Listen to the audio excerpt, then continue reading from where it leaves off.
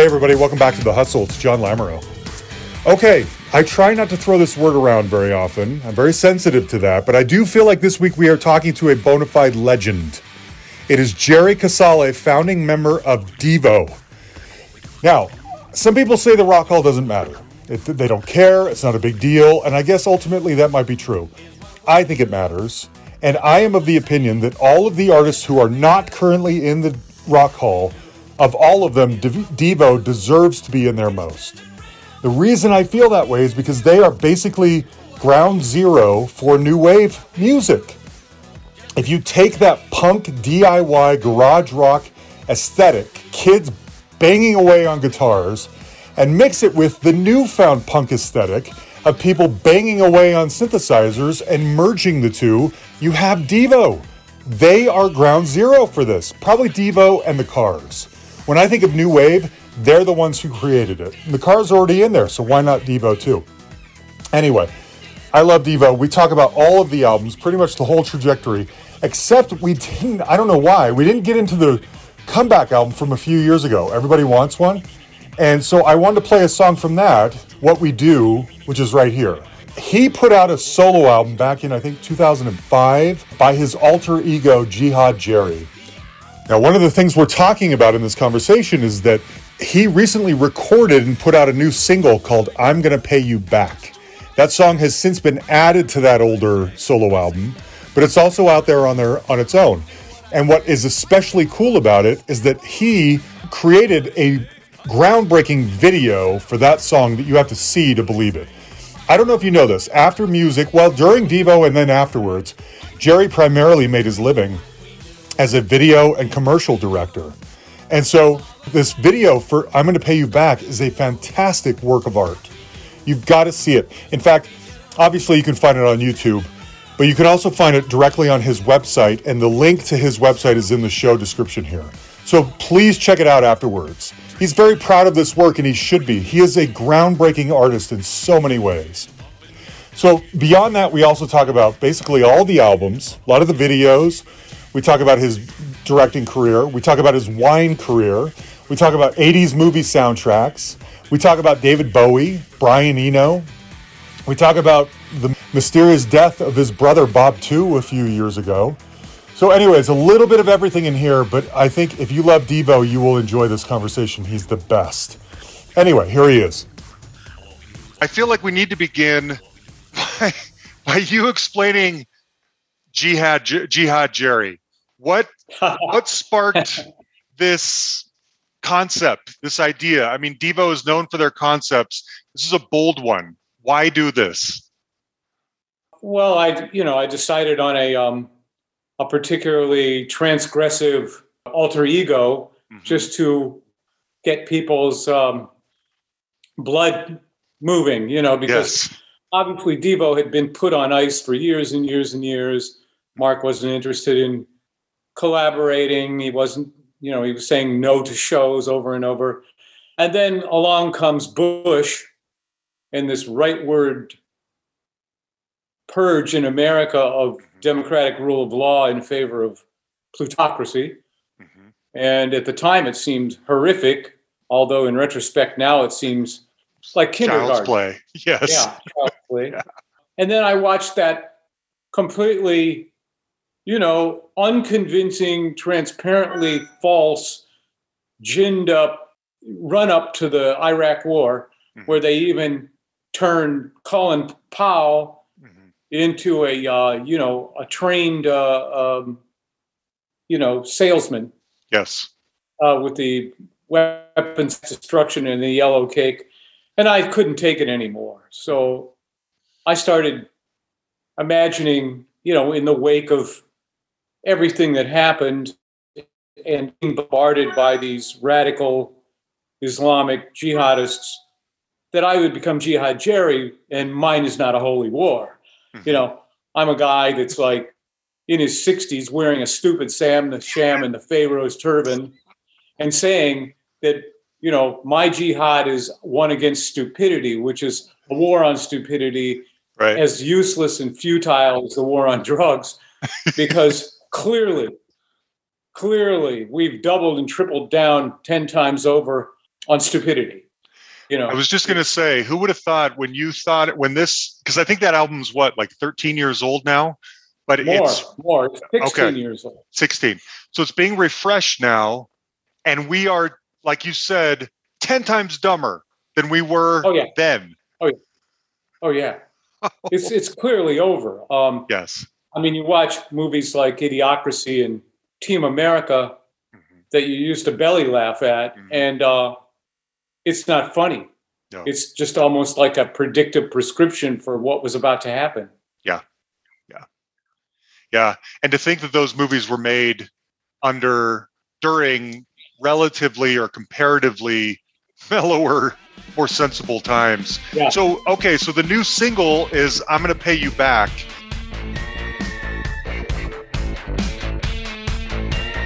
What you're selling, I ain't buying. Your lips are moving, that means you're lying. You appropriated credit, you let them think you said it. I gotta give you credit, that hat trick is impressive. Take all the fame and glory, deflect the blame, rewrite the story. I'm gonna pay you back, I'm gonna pay you back, I'm gonna pay you back right now. 100, 200, 300, 400, 500, 600, and this bullet makes 7. I'm gonna pay you back. I'm gonna pay you back. I'm gonna pay you back right now. Don't be gaslighting me, Lobo.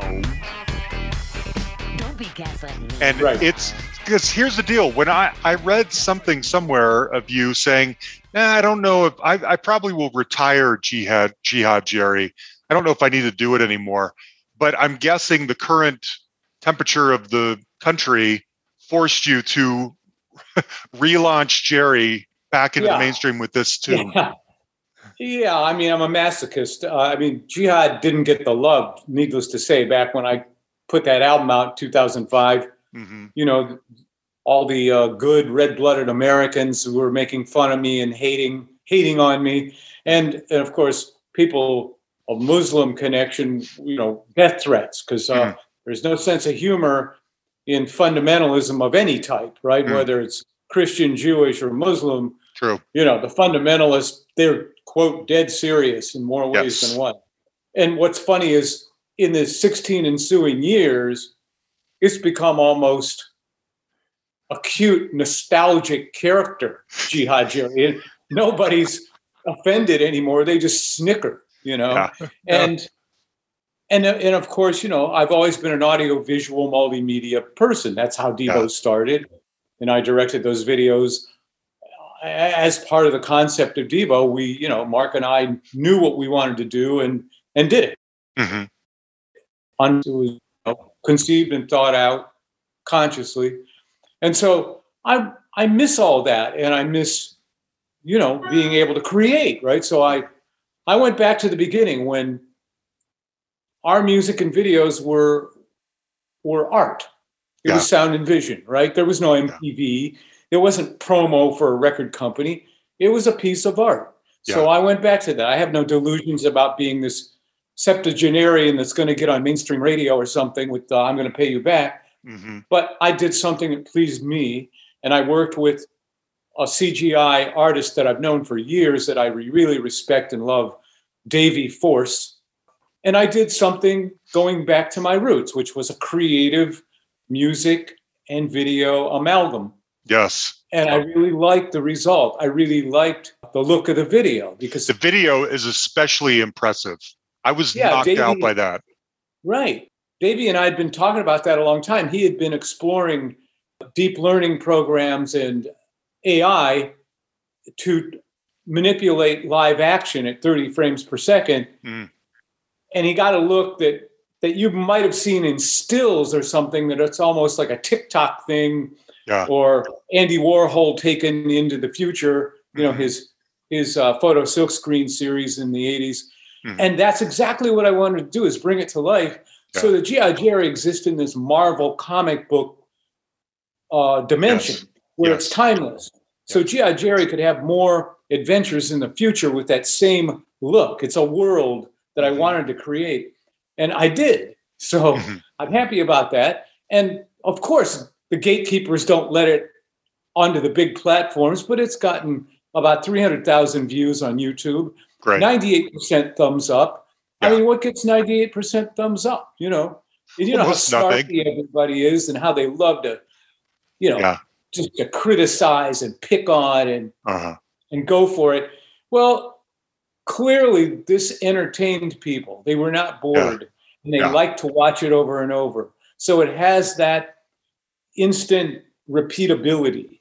Yes. What is what can you do with this project of yours? Can you tour? Yeah, Are you going to tour? Good question. I would love to go out. I mean, maybe it's completely delusional, but I would love to just open for, bands that have a following and that are in the news. Just open with a 45-minute set or a half-hour set of Jihad Jerry. Yeah. I mean, I have the people that want to play live, that love to play live, ready to do it. I mean, Steve Bartek from Oingo Boingo would do it. Yes. Josh Freese would do it. I'm ready. Yeah. And it would be wonderful.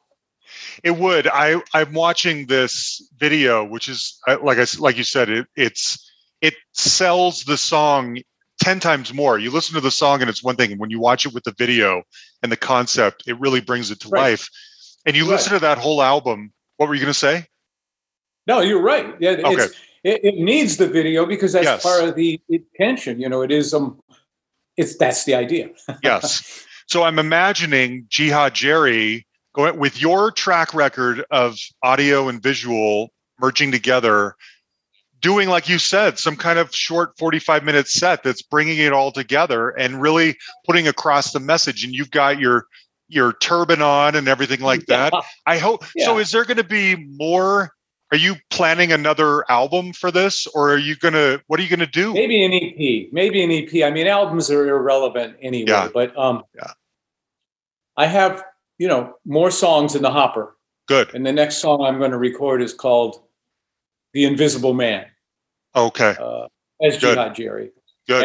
And with a video in that same world that Davey helped me create with the AI.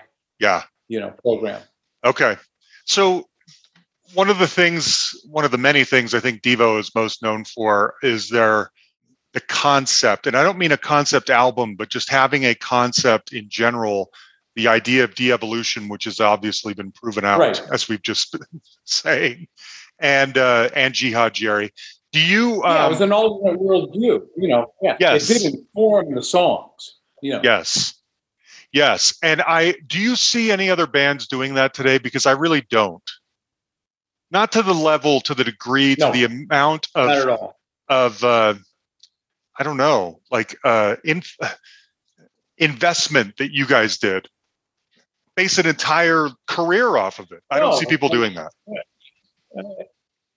No, not at all. It would be interesting. It'd be wonderful because I do hear things that sound great. That like you think, that's actually good music. That's real music in this world so devoid of real music. It all sounds like the same two producers on the same computers created everything, and you can't tell one artist from another, and it's all rehashed, tired stuff that you've heard before. But once in a while, something great comes along, but then it just turns out to be a single effort, and you listen to the rest of the stuff they've done, and it's nothing like the thing you liked. So there isn't a body of work informed by some idea.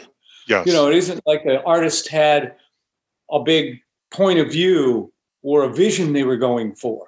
Yeah. They just hooked up with a good producer or something, and there's nothing behind it. There's nothing really behind it, and it's just too bad because if one band would do that, people would quit talking about the death of rock and roll. Yeah, it would be back. Yeah, I agree. You don't see artists. I don't know. Maybe I'm thinking of mainstream artists saying something. For instance, all growing up, whenever I'd listen to DEVO, it almost felt like I wasn't in most cases, I felt like I wasn't smart enough to even know exactly what you guys were saying or where you were coming from. I mean, I remember the video for Freedom of Choice.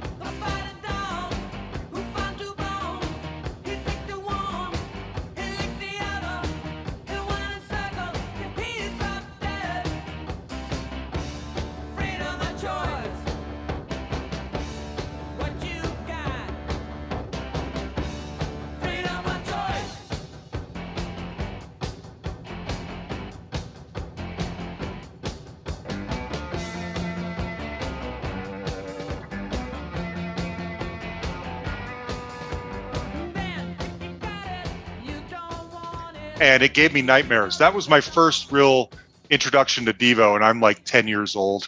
And and the aliens and the dog and everything was giving me nightmares. And then you're telling me freedom from choice is what I really want. And I'm like, man, that I don't know what that even means. But if Devo's saying it, that must be some really high level shit here that I got to pay attention to. What does that mean? Freedom from choice. And now it's become more obvious than ever what we meant. Yeah, yeah. Because that's what people are choosing. They are choosing against themselves and against their own interests. Yes, yes. Yeah, I mean, so you realize now... Why should billionaires have to pay any tax? Why should billionaires have to pay any tax? I think it's great they don't pay any tax. I'd like to not pay any tax. So wrong. It's so backwards. I know. It wasn't until I grew up and was an adult and saw the world in a different way that I understood that what you weren't telling me necessarily what I wanted. You were telling me that what human beings say they want is the freedom from choice. And we were warning people. We were warning people. Yes, you about were. Conformity. You were. Were you directed almost all of those old videos, right? Yeah. Where did so I have a lot of questions around some of these hallmarks of the Devo concepts.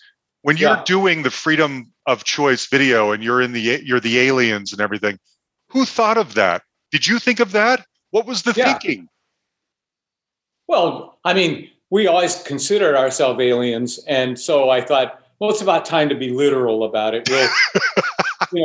We worked with Rick Baker, who wasn't really, wasn't a huge star yet, and it was his studio that made the heads for us.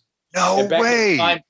Back at a time when the life cast for those heads was a real traumatic experience. You were inside this plaster thing with two little nozzles coming out of your nose with your only contact with the outside world.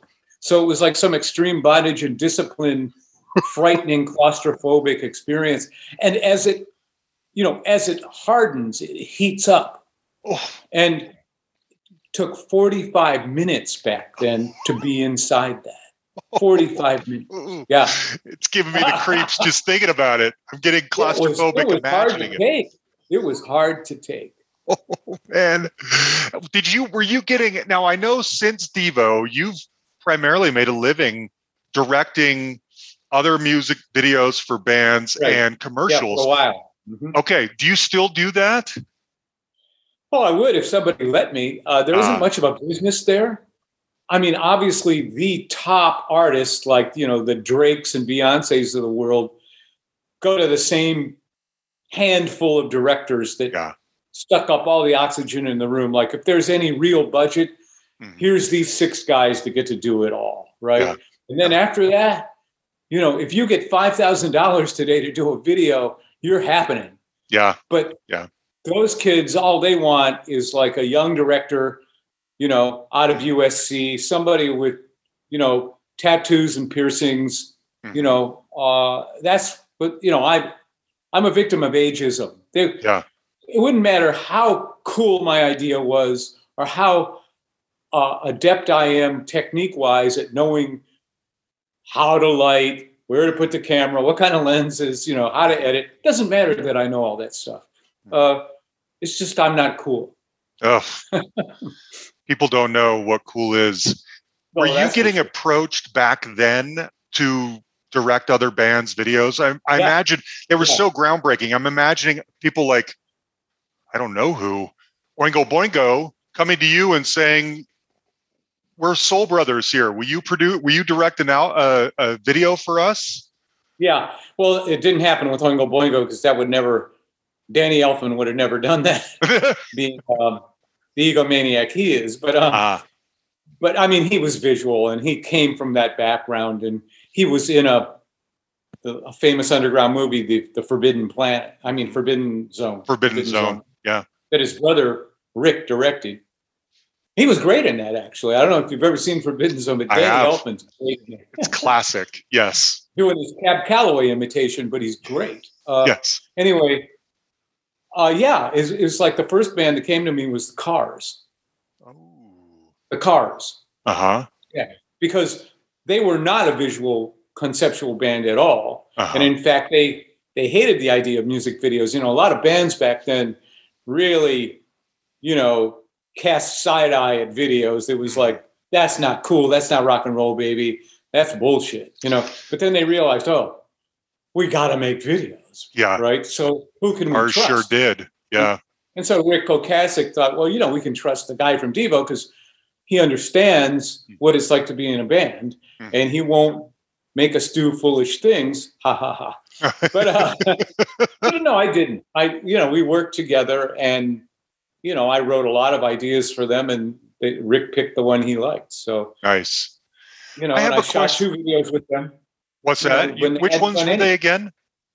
Well, unfortunately, they weren't great songs. It was from their, to me, least good record. It was from the Panorama record, and it was Touch and Go, which was their quote single, which was the most not single.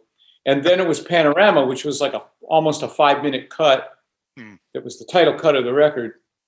And of course, they didn't want to spend much money, right? Back then, nobody wanted to spend much money on videos. Yeah. And so I flew to Boston and spent 2 weeks there, and we did what we could. And, I look at it now, it's a great historical keepsake on those guys. Totally. And they never looked better. They caught them in their youth, Yes.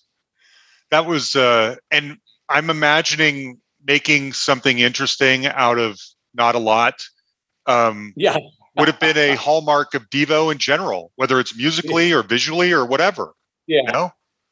Yeah, and those guys were notoriously boring live. I mean, great recording artists, but everybody said, well, the cliche, it's like watching paint dry. And sure enough, when I was in Boston and hanging out with them, they played a concert in Boston, and of course I went.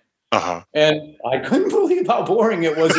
You shut your eyes and you thought, this sounds just like the record. And so why am I here?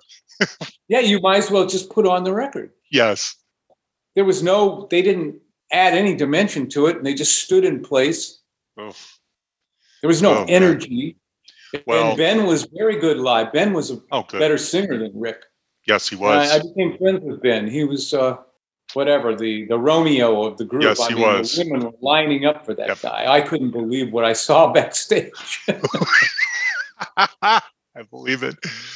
I mean, coming from you too, one of the DEVO were legendary live acts. I've only seen you once, and it was probably 8-9 years ago. I live in Denver, and you came through. I think it was part of like the state fair. You know how like when there's the state fair is going on. I remember we played in this horrible place. Yes, it was like a metal. They normally have like stock shows there. That's right. Yes. The sound was atrocious. The acoustics were horrible. The makeshift stage was awful. The way it was put, the way it was placed, it was the worst circumstances. And who else was on the bill? Wasn't it like the Flaming Lips or something? Or no, it was I don't think I saw No. anyone but you guys. I can't remember who opened that. But I came in time for you guys, and I was right near the front, and I've always wanted to see DEVO. And you're right. It's in just the worst possible venue for your band in this place. Terrible. Yes. Terrible. Yes. Hopefully you guys get it together. Now, Mark doesn't seem to want to do much. I'm guessing that's because he's got a successful film scoring career and doesn't need or want to deal with DEVO, not on a regular basis. Right. That's pretty much what happened. He was only interested in sitting there and scoring. Yeah. Yeah. Are you guys cool these days? I don't even know. You'd have to ask him. Okay. I think he thinks he's cool. Probably. Okay. I wanted to ask you, I have this theory, and you mentioned Oingo Boingo because they fall into this too. You guys and Oingo Boingo were featured on a lot of movie soundtracks in the 80s. There's Heavy Metal. There's Dr. Detroit, which I want to know the story about that one. There's Fright Night. And I have a theory that fringe bands like yours and Oingo Boingo, who the record label understand that they want them to be bigger, but they're not quite catching on, hugely, not in the millions. Yeah. Keep putting bands like you on movie soundtracks in the hope of just something catches, something hooks somewhere to keep this band vibrant. Am I onto something with this theory? Well, that's exactly what they were doing. Right. Okay. It was like low risk promotion. Yes. That's it. Nobody was getting tons of money for being, having a song in a movie then. The licensing deals were minuscule. Yeah, there's band like you guys, Oingo Boingo, the Tubes were on some different, Fee Wave. And these are all bands that are so conceptual. They're fantastic, but they're not mainstream. But they're not so weird that we can't sell them. And so let's attach them to a movie and hope that something good comes of this, right? Sure. Yeah. What's the Dr. Detroit story? Because my understanding, I think, is that Dan reached out to you directly to write the theme. Is that true or no? Don't you stop. Don't you wonder why life itself comes in and takes you by surprise. Don't you try to run. It gets you from behind like a common cold. It takes you for a ride. Now is the time to go to the doctor. This is a serious case. There's not much time. Go to the doctor. They love to watch him operate. It comes and goes. So go to the doctor. They need a special technique. It grows and grows. Go to the doctor. Calling out for Dr. Detroit.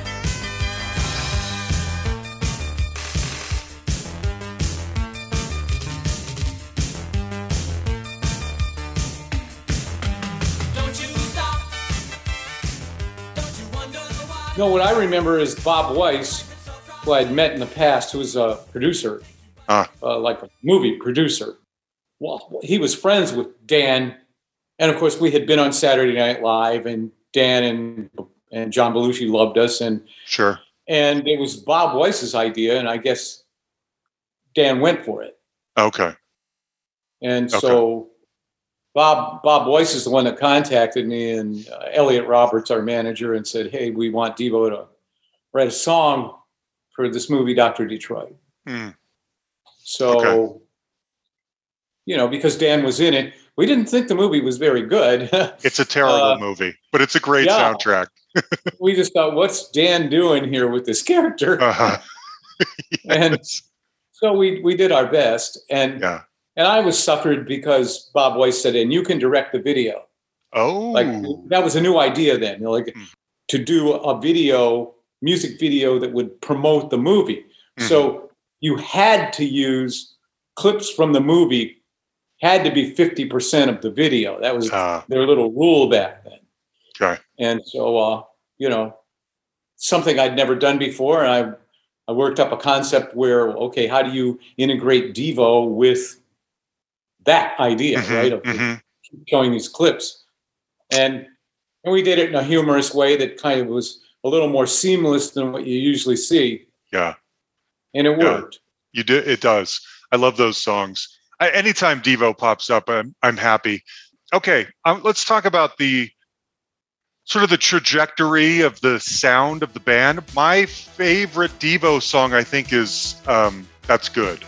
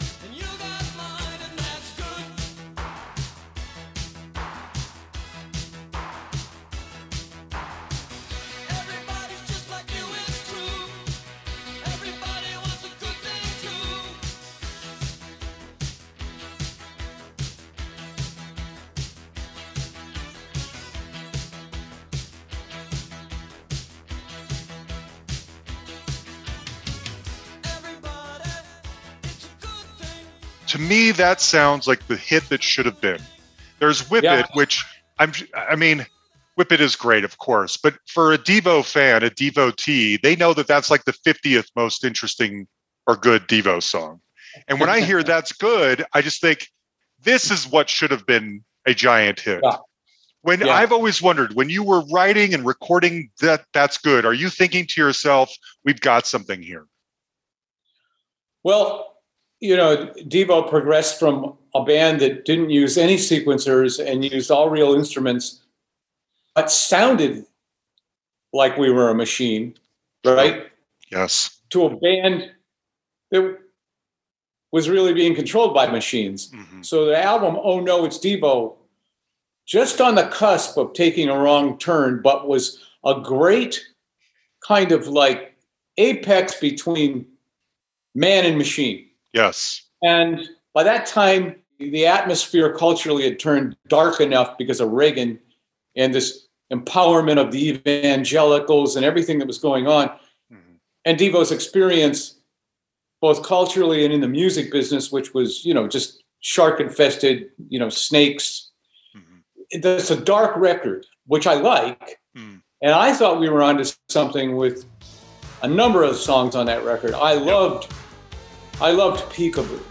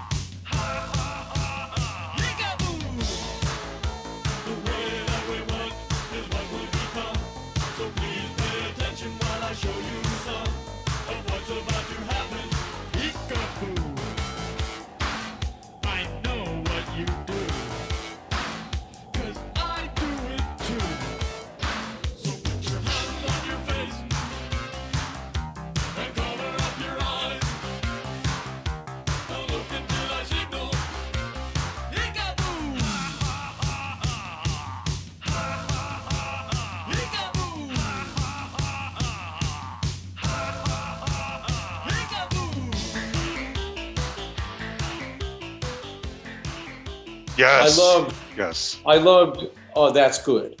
Yes. I loved Explosions. Mm-hmm. We like Explosions. And She's Out of Sync. And we had the sound going. It was a little more techno, a little more aggressive, a little darker in the vocals and in the progressions. So That's Good was the happiest sounding song on the record in a way. Mm-hmm. But it was great. I liked it. I did too. I remember you performing it on Letterman. That clip is wild. It's out there on YouTube. And I remember you performing it on Square Pegs, which makes perfect sense. I mean, if there were a TV show that should have been married to DEVO is Square Pegs. How did that happen? I really don't remember, except that in 1980, Bill Gerber, who was this young, go-getter, music manager, producer, who knew Elliot Roberts, he joined Elliot Roberts' Lookout Management specifically to try to propel DEVO to a new position commercially. Mm-hmm. And we liked Bill because he was young and smart and dedicated to DEVO. Mm-hmm. Whereas Elliot, he'd already had all the success with Neil Young and Joni Mitchell and people from another era that he was submerged in, and he didn't really, he understood DEVO was a thing, and he got that something was really going on there, but he didn't feel it personally the way he was connected to Neil Young. Sure. So he was hoping Billy, who did feel it personally, would do something for us. Billy started doing things like that. Billy worked that deal. Okay. He's the one that went to the Square Pegs people. I mean, he was a Beverly Hills High graduate. His dad was a big agent, Roy Gerber. Roy Gerber helped bring the Beatles to Shea Stadium. Billy grew up in the business, meeting every band everywhere, was every concert venue, knew every manager, every producer, every label exec in town. Yeah. So Billy was like 24 years old working DEVO. And he knew the cast on Square Pegs. Mm-hmm. When he'd had sex with the girls on Square Pegs. So lucky guy. Was just, banging somebody new every night. So yes. And that was scary on that set. Let me tell you, you talk about why, everybody, all the cast was like 10 years younger than us. Right. And they were like snorting coke, fucking in the trailers. I mean, we were shocked. These kids were like way gone. And really, the girls were completely like, forward and just precocious and flashing and, really, hey, what are you doing after? Yeah. What are you doing after this tonight? It was like a real Hollywood experience. Like everything you hear about the decadence, it was true. Wow. I want to ask so many specifics about that, but I won't, for decorum. But I'm imagining Sarah Jessica Parker or Jamie Gertz. Tracy Nelson, I think, probably was having a coke problem or so at that time. But I'm imagining being propositioned by Jamie Gertz. And at that time, I would have been like, hell yes, because I love Jamie Gertz. Okay. Yeah. That show was created by Ann Beats, who had written for Saturday Night Live. That's I wonder if she had a connection too with Dan and John, and something may have been there. I wanted to ask you too, a movie that I like that's really obscure is Pray TV. And you guys show up on there as Dove, a Christian rock band. Yeah. That was fun. I can imagine. And it's such an inside joke. Whenever I watch that movie, I think, I wonder who's picking up on this. How did that one happen? Once again, and I don't remember the producer's name on that one, but I'm thinking that Hal Willis had something to do with the music. It was originally called K-God. Oh, okay. And they were forced to change it. And somebody had seen us open for ourselves as Dove the Band of Love, part of our mass satire, where the audience didn't know it was us. And we're wearing those terrible, mustard-colored Century 21 polyester suits. Century 21 was a real estate firm, and those were their real suits. And we just put, a Dove logo on the pocket and wore those terrible visors that all the Christians wore with the oh God, the green, the green filter. Yes. And white loafers, white penny loafers. Anyway, they had seen that and they go, okay, these guys are perfect. They got to be the religious band on this TV show. K-God.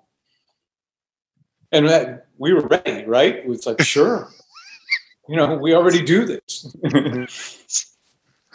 While you're going along, I mean, we've established that Devo deserved more and probably were too smart for their own good, or for at least the masses to fully understand.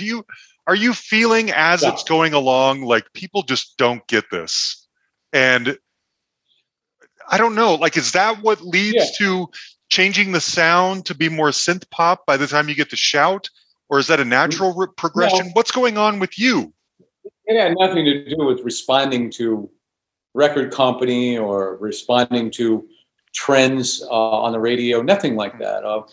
It just had to do with, for a while, because we were conceptual and because we were artists, and because Mark never met a new piece of technology he didn't fall in love with, we didn't want to just repeat what we did. Each album cycle had a new look, a new sound, and a new set of ideas, right? A new, like, lyrical theme, core, or whatever, on purpose. Like, that's what kept us excited as artists. Mm-hmm. So we weren't stagnant. Mm-hmm. But by the time it gets to shout, that's where, I hate shout, okay? Mm-hmm. And I've said it over and over in interviews. It's where the Fairlight and Mark take over, and it becomes this autocratic machine music, and it's not cool. I don't think it's good for Devo. It's no longer a marriage of us as players and artists using machines. It was like the machines were using Devo. Yeah. And it sounded sterile, and it sounded not interesting to me. Mm-hmm. And I wanted to go a different way with it. I kept talking about caveman, spaceman, like let's use the Fairlight just for great, big, odd, almost surreal sci-fi sounds and maybe a sequencer line, and then let's play everything else and make it really big and open and crude. Right? But that wasn't about to happen. It was all layered and busy and fussy and tinkly. And it just, I did what I could, but it was laid out like, this is what I'm doing. You can either get on board or stay home. Yeah. And as the guy that founded Devo, and as the guy that co-wrote 90% of the songs, or co-wrote 90% of the song, suddenly, like, being dictated to was not even part of what Devo was about. Sure. And I think the record sounds exactly like what I was bitching about. Yeah. What I was concerned with and bummed about. So what's the lay of the land then for Total Devo? Because 4 or 5 years pass. I remember so well seeing the video for Disco Dancer.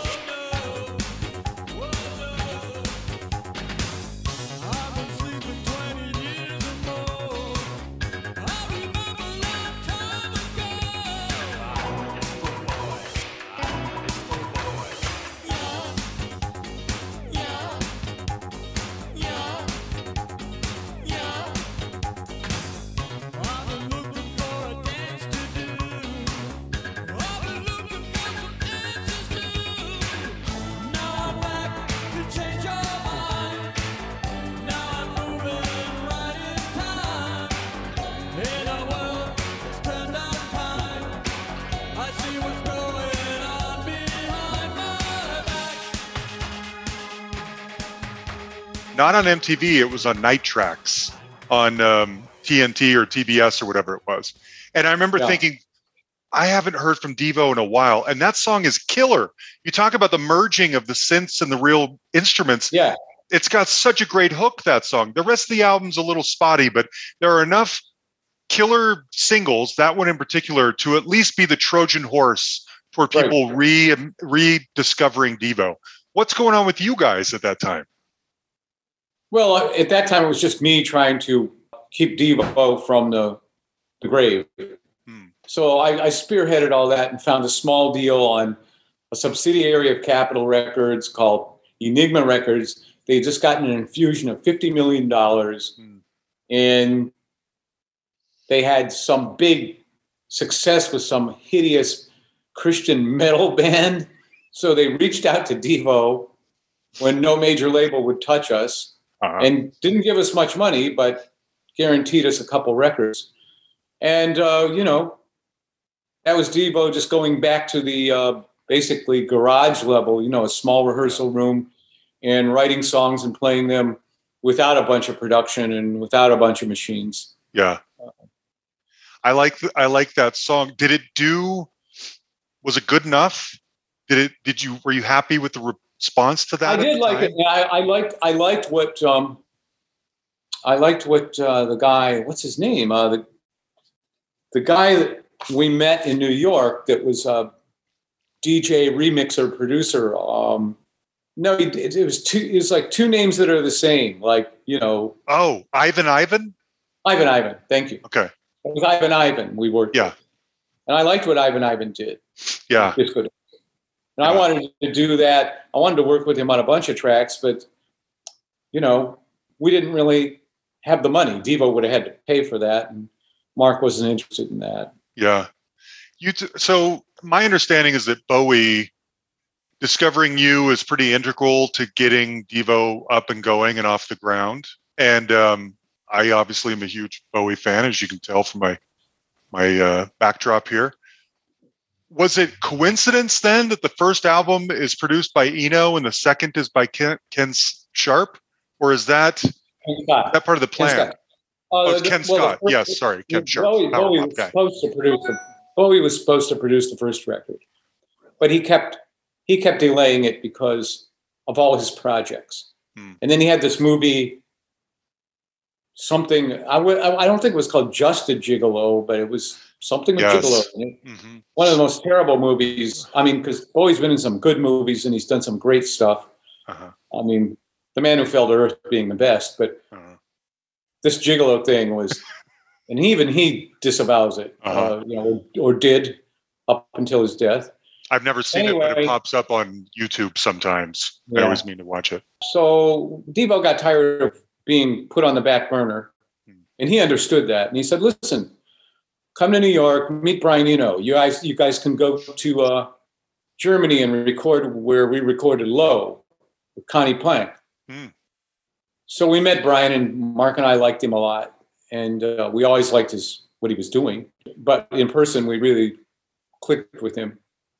So we flew to Germany in February of '78 and worked at Connie Plank's studio out in the middle of nowhere, outside of a little town called Neunkirchen or something, like an hour or so out of Cologne.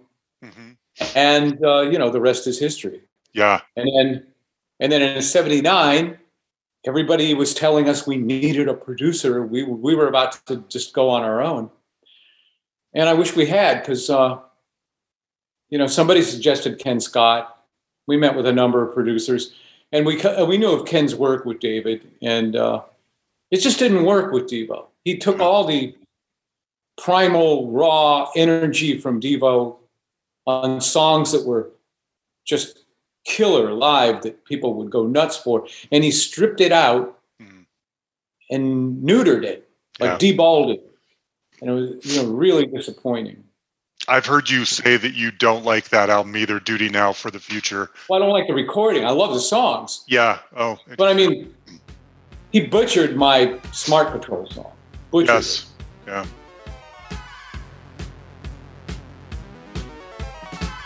He's been with the world. I'm tired of the soup du jour.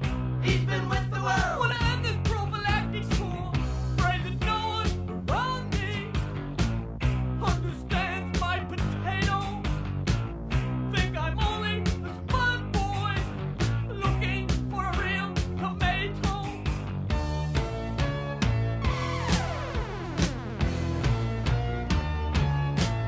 He's been with the world. I'm tired of the soup du jour. He's been with the world. I wanna win this prophylactic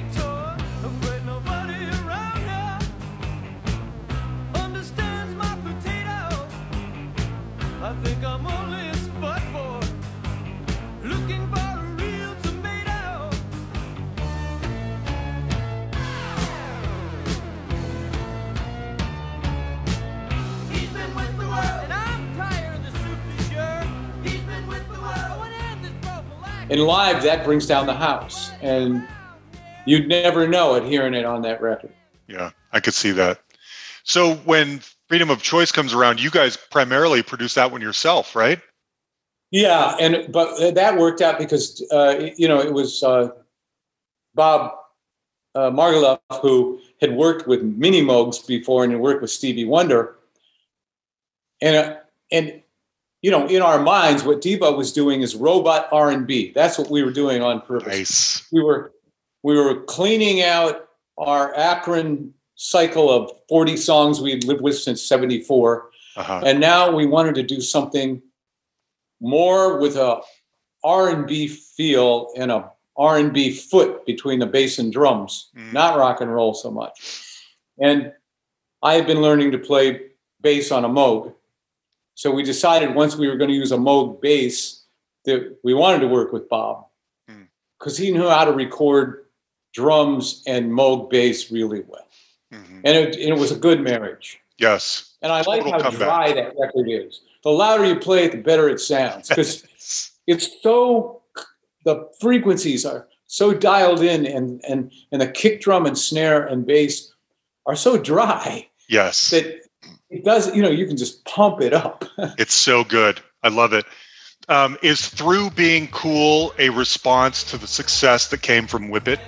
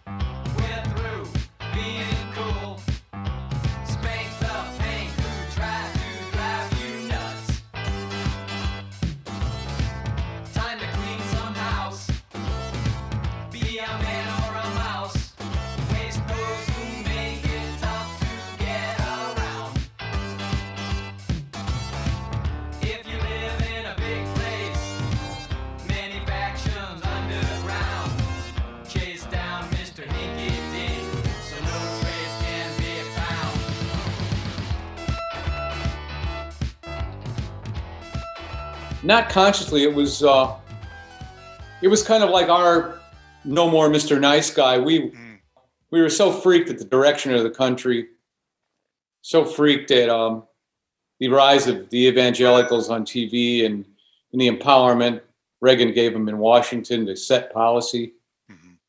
Again, an encroachment of First Amendment rights, all the rattling of the cages. Supposedly they were going to end abortion. Obviously, it took another 40 years, and now Trump and his right-wing Supreme Court will do it. Yeah. But it's like, okay, you're going to get to do what you want, but why is that what you wanted to do? Like, can people and them do what they want to do, and you can have 12 kids if you want them? Like, can't we live and let live here? No, not with intolerant tyrants. Now we have the tyranny of the minority, and we felt like that then, 40 years ago. And so Through Being Cool is like us going after the ninnies and the twits. And all the put upon people that we identified with and who identified with us, right? Basically, this was the beginning of the LGBTQ community out there that we didn't have the name yet. Yeah. But the misfits around the country that embraced DEVO, and we embraced them, the outsiders, the disenfranchised people that latched onto DEVO because DEVO gave them a voice. Yes. That's what that song was for. Okay. It was a call to arms.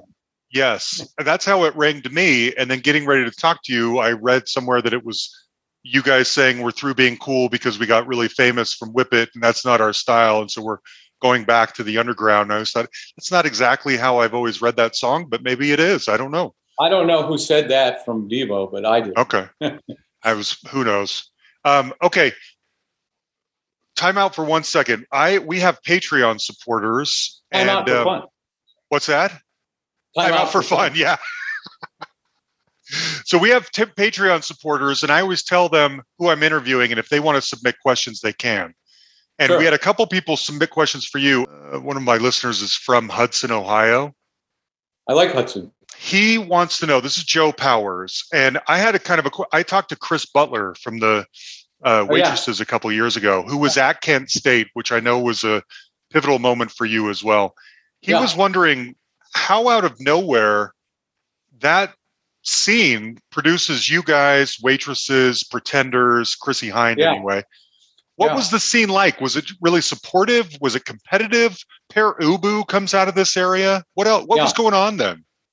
I never felt it was competitive. And what it was is that there was this amazing, little community of outsider artists that didn't fit into the prevailing anti-intellectual, blue-collar industrial culture that we were immersed in. I mean, Kent State University was an anomaly, plunked in the middle of like Trumpism, right? Mm-hmm. And we were hated, but you seek each other out because you're hated.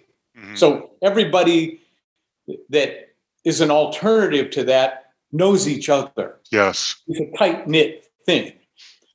Not necessarily like tight friends, but aware and friendly. And I never felt competitive. I don't know if anybody else did, because what was great is everybody was pursuing self-expression.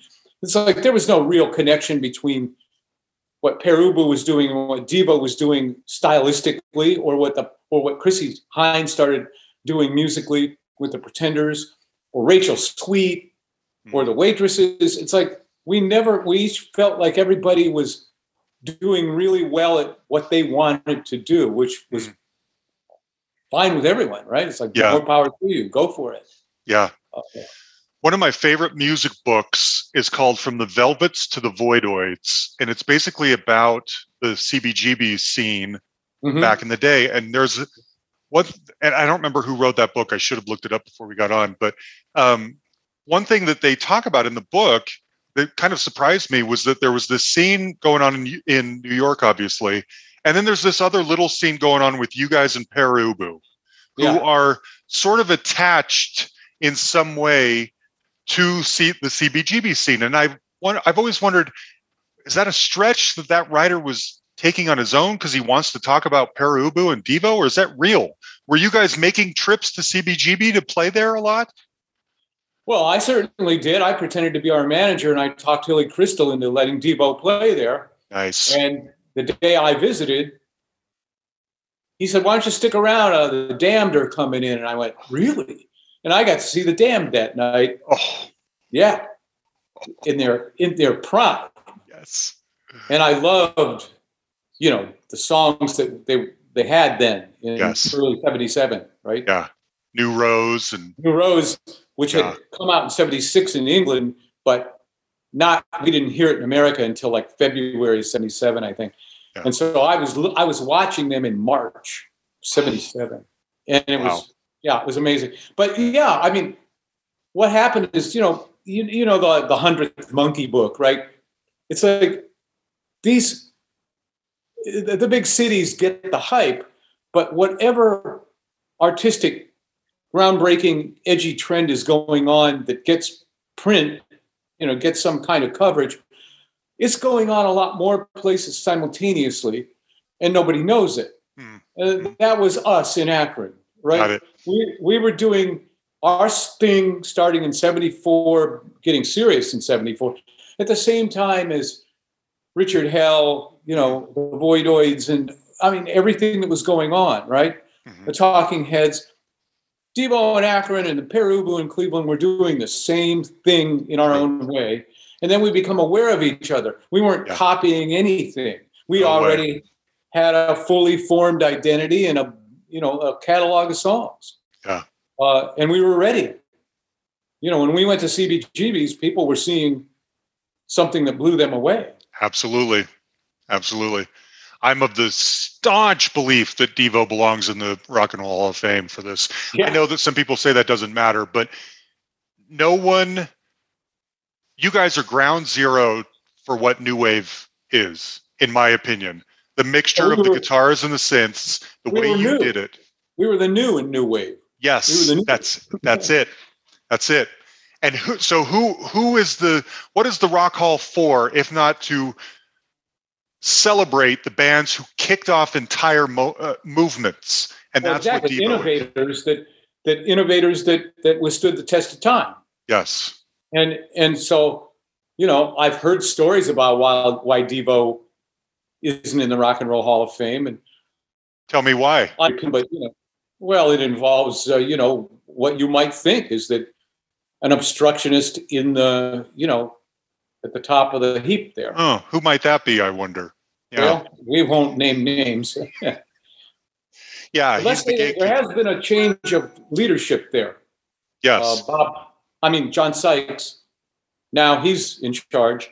And John Sykes, I don't think he has any animus towards DEVO. He started with Bob Pittman. He started at MTV. Mm-hmm. And they came to us when they had no programming and basically massaged us and begged us for our videos because we were some of the only people that had anything in the can. That's right. So, you know, we helped them and they helped us.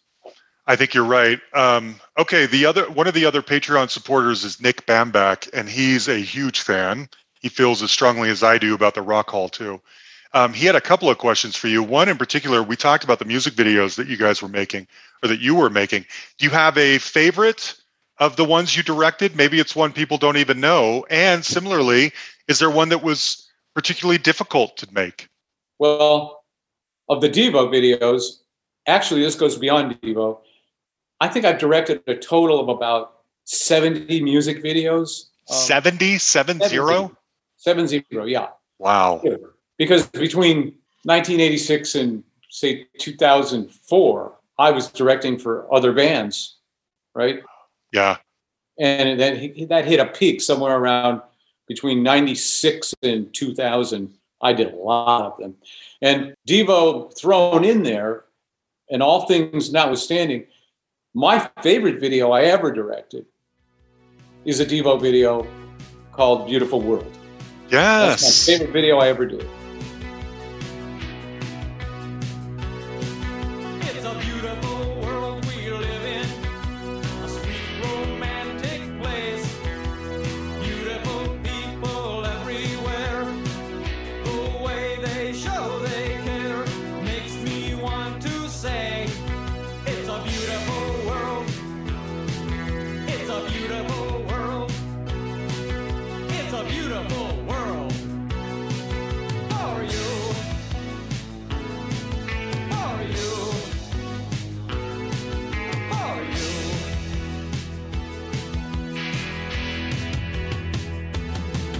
It's a wonderful time to be here. It's nice to be alive. Wonderful people everywhere. The way they comb their hair makes me want to say, it's a wonderful place. It's a wonderful place. It's a wonderful place for you. Nice. That's a great song too. It deserves a good video. That's great. Was there one in particular that was difficult, or especially like you've talked openly about the albums you don't look back fondly on, or their videos too? I suppose the only one that, you know, was like an afterthought because I can't remember. We couldn't afford the ideas that I wanted to do or Mark wanted to do, and we had to quickly put something together. We shot Postmodern Man in the desert in Palm Springs on a shoestring budget.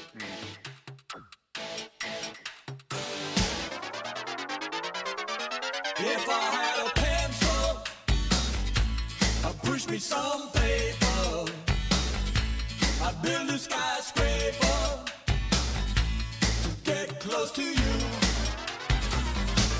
If I had a lasso, I'd sail out the window and land on an island next to you. Well, if I had a hot rod, I'd fasten up my seatbelt and break the speed limit, getting to you.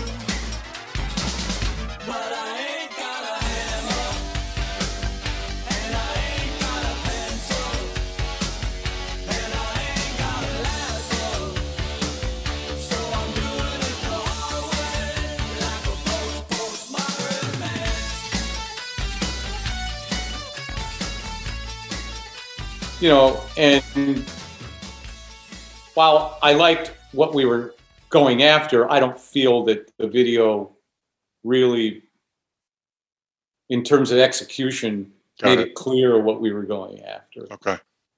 That makes sense. I like that video too. Okay, number two, since one of the other businesses you're in is the wine business, are you still doing wine? Yes. I just released my ninth release of the 2019 vintage of my Sonoma Coast Pinot Noir. Wow. I just released it 2 weeks ago. Is that your primary source of income today? Wine? Not at all. Oh. There's a cliched joke in the wine business. How do you make a fortune in the wine business? You spend 10 times that fortune. It's very hard to make any money. Being in the, once you involve alcohol, and drugs and distributors and federal law and state law, the last person to make any money, just like in the music business, is the content provider. So if you actually make the wine, everybody else makes money before you do. And, I'm a small producer. I'm a boutique producer. I only produced, between my rosé and my white wine and my Pinot Noir, I only produced 420 cases. Mm. That's small. Mm. You have to get up to about 5,000 cases before you can make any real money. Interesting. And so it's all about marketing, as you might guess. Yes, it's like marketing is the end all be all of the whole culture. But in the wine business, people don't know. 99% of the people that drink wine, they don't even know what good wine is. They start to believe that that's good because they're told that's good. So they think they should like it. So they do. That's true for everything. That's true for movies, music, books, everything. Yeah. And believe me, those are never the wines, the ones they buy. They're never the ones in a blind tasting that they pick. Mm-hmm. So in a blind tasting, they'll pick better wine and they go, oh, I don't even know this one, never heard of it, right? And so that's I'm the brand waiting to be discovered. Yeah. And it's a tough road to hoe. I imagine. If LeBron James, on a TV show said he was drinking the 50 by 50 Sonoma Coast Pinot Noir, boom, I'm home free. We just need to get in front of the right people. I'll see what I can do. I'll talk to LeBron's or the wrong people. Or the wrong ones. That's right. Okay, just a couple more questions. I want to know your philosophy. You're famous for your unique covers. Are you experienced? Obviously, Satisfaction, Secret Agent Man. Let's talk Satisfaction. Did you have to get clearance from the Stones to even do that? Because my understanding is that they are very litigious.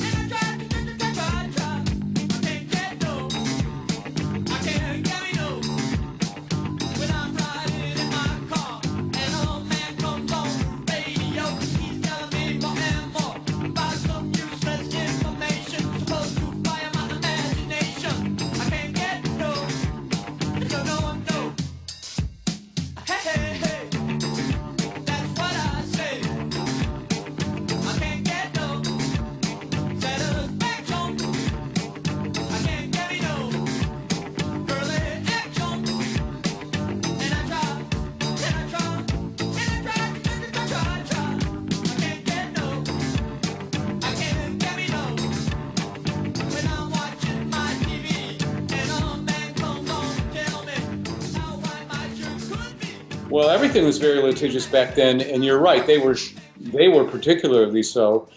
And because we changed something so radically from the original song, it wasn't considered a cover. It was considered a parody.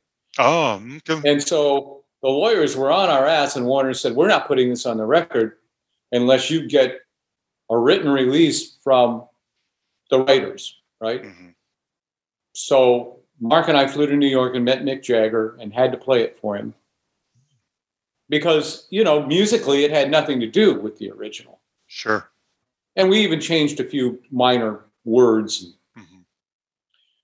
And luckily, Mick's like a businessman, right? And Mick thought, oh, I've been hearing a lot about this band Bowie likes some.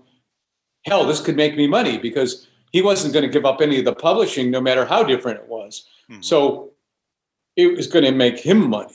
Yeah. We would get money from our particular master recording Right. as part of a few cents you get per record sold for any individual track. And so he goes, I like it. And we were like Bill and Ted's Great Adventure, like, we're not worthy. And, and that was that. Yeah. And we put it on the record, and yeah. Yeah, I always wondered what the story was with that. Who came up with that idea? Who comes up with any of these covers? Well, unlike most DEVO stuff, which was a result of discussion and conscious concepts and verbalizing ideas, that started as a jam. And it started because my brother, who's now deceased, Bob, too, in the band, Bob Casale, he started playing the figure using like 3 strings. And I said, oh, I really like that. And, I really like that.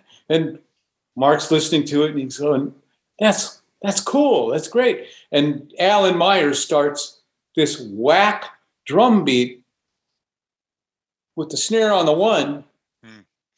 And I start laughing because I can't even find the 1 to start with. And so it's just the 2 of them playing. And I go, it's like robot reggae. So I do my impression on the bass of robot reggae. Yes. There's no progression yet. So I just go, Alan goes whack, and I go whack, da da da da da da, boom, da da da da da da da da da da da. And that's all I was doing. Mhm. And Mark started singing "Paint It Black" over it, just spontaneously. Okay. And it didn't really work. And Bob Casale stops, and says, no, sing Satisfaction. So we started up again, and he starts singing Satisfaction, and we all just start laughing. This is great. And so then, I just made the musical change that made it easier for Mark to sing Satisfaction. So when he got to I try, it was kind of referencing or ghosting the actual song, right? Oh. And then Bob Mothersbaugh started going dear, dear, dear, dear, dear, dear, dear, dear, on single strings on his guitar. Uh-huh. And Mark started doubling that on synth, and then playing fifths, and then playing sevenths. Uh-huh. And we just couldn't stop. We just played it over and over and over, pushed the TAC 4-track, recorded it, and we're just so proud of ourselves. We thought, how ballsy to cover Satisfaction, one of the greatest rock and roll songs ever done. And it was just an accident. Yeah. And whose idea was the triangle? It sounds like a triangle in there. Is that not a triangle? Oh, it's a cowbell. Oh, sure. Oh, okay. I was imagining. And the triangle sound is a synth. Okay, that's what I was. That's my question. Was that a synth or was that real? That's a sound. That's a sound on an ARP Odyssey. Okay, that's what I wanted to know. By the way, didn't Bob? It was so sad when he died, and isn't his death? Is there something mysterious about it? It was not expected. Not really. I mean, mysterious in the sense that I think there was malpractice. Really? And, it's one of those things where it went down a rabbit hole where no doctor was going to help us out. Yeah. But he had some gastrointestinal episode, and he was puking up blood, and he went to the hospital, and they stabilized him, and they told his wife Lisa and his son Alex to go home. It'd be a couple hours before they released him, but everything was okay. Uh-huh. So that's when Alex called me and told me about the incident. And it happened to be on a day in LA called Carmageddon, when they reopened the 405 freeway after this fucking 5-year renovation that meant nothing. Mm-hmm. And because of that incident, when he called me, I was at lunch. I immediately paid the bill and started trying to get to the hospital. Well, what should have taken 20 minutes took 1 hour. By the time I got there, he had just expired because he had gone into some hypertension, and they gave him, forget what they gave him. They gave him an epi, and I don't understand why they did that. And then that caused heart failure, so they put him on a ventilator, a breathing machine. And then it couldn't restart his heart. Oh. And so it was an odd series of events. None of it makes sense. I have a 300-page report. Oh. Doctors have said to me, this doesn't add up. This doesn't pass the smell test. And you got to understand, his wife and son and daughter were going to come and pick him up. Oh. Right? So when they got the call, they freaked out because they had been told everything was okay. And in fact, he was in his bed, awake, talking, said, I'll see you. Yeah. So it's, look, I was very close with Bob. We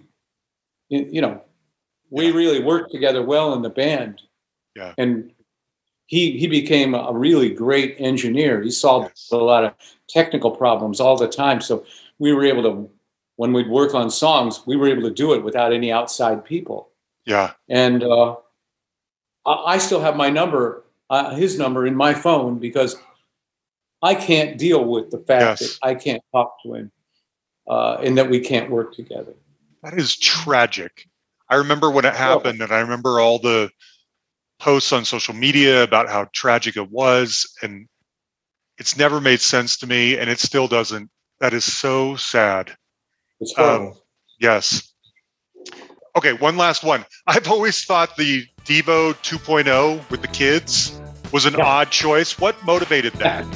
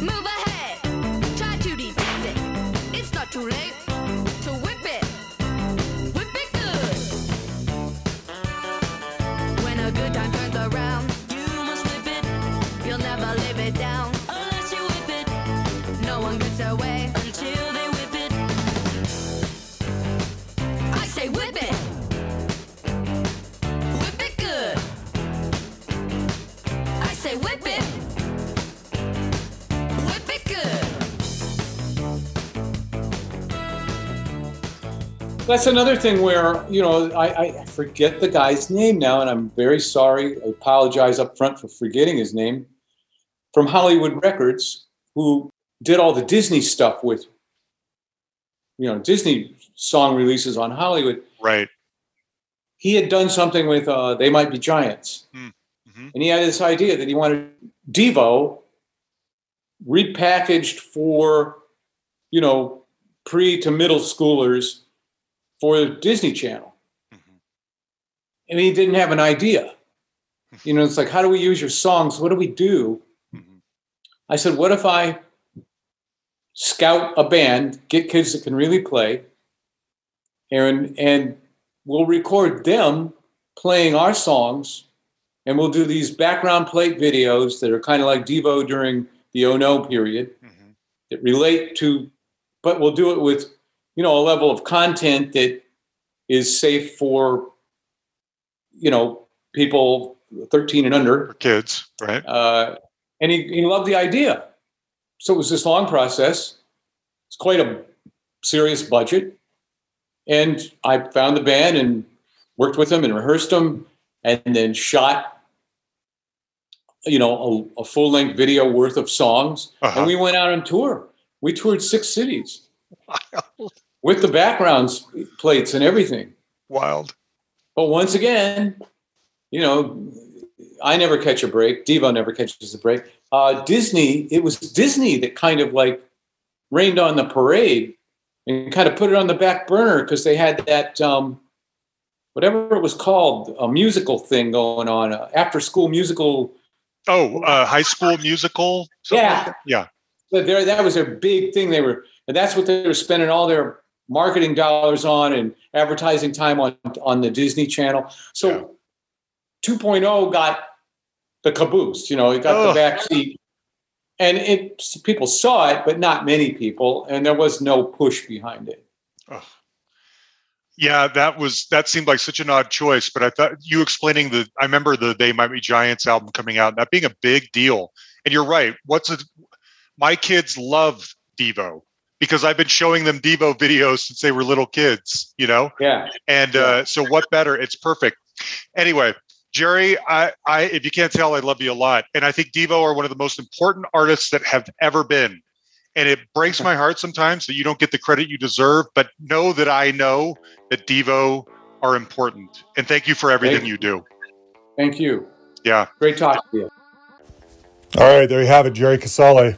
Again, please check out that video if nothing else. Even if you don't think you like the song or don't care, the video has to be seen because it's incorporating all these really interesting current techniques around filmmaking and animation and all that kind of stuff.